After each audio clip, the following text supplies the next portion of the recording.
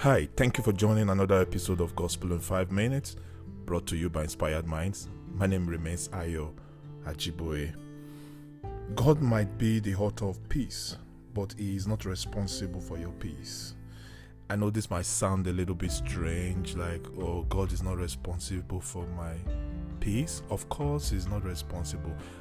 As a parent, I could make provisions in the house, put food, put shelter in place and all, but I'm not responsible for my son of 16-year-old to go downstairs to the fridge and bring out food and eat, or check what's available and eat something.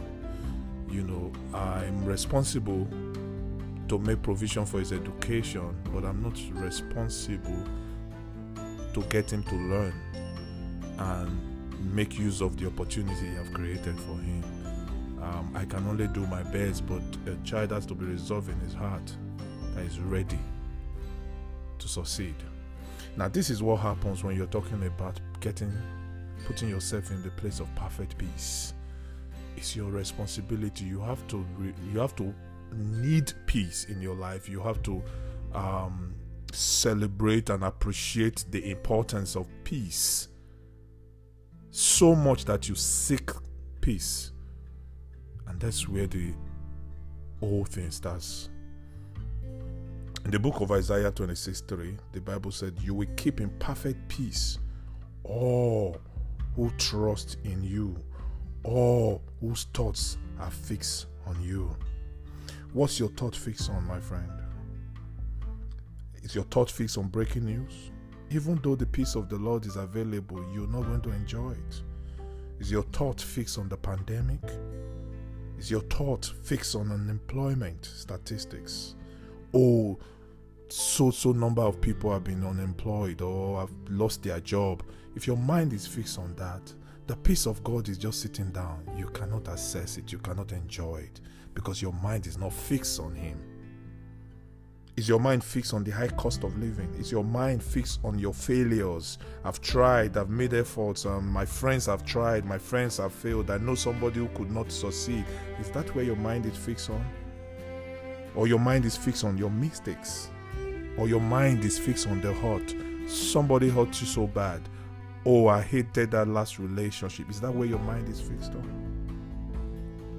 My friend, that scripture is very straightforward. It says, "You will keep in perfect peace all whose trust is in you, all whose thoughts are fixed on you."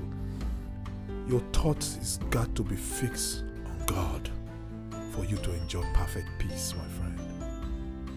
And this is something that I always encourage my friends. You do it every day. Every day. Condition where your thought is going to be fixed upon. I wake up every morning and I tell myself, oh, there's so much trouble in the world and there's so much good thing coming for me. Where will I want my thoughts to be fixed upon? Because unfortunately, my thoughts can't be in two places at the same time. So I got to fix my thought. Let me give you an idea. How do you fix your thought on Him? Fix it on His love. That every day you wake up, the sense of love, the fact that somebody is looking out for you, the fact that you're waking up this morning, put a smile on someone's face, and He's saying that, go get it, my son, go get it, my daughter. Put your thought on that. Fix your thought on His assurances, all that the Lord has promised you. Fix your thought on His mercy. Fix your thought on His abilities. Fix your thought on His faithfulness. He has never failed. He never fails. He's a good Father. Fix your thought on His support. He's always been a support. He's always been a pillar for your life. Fix your thought on all the projects and everything and the testimonies of others that you have seen the hands of the Lord do. You see, the flip side of peace is worry.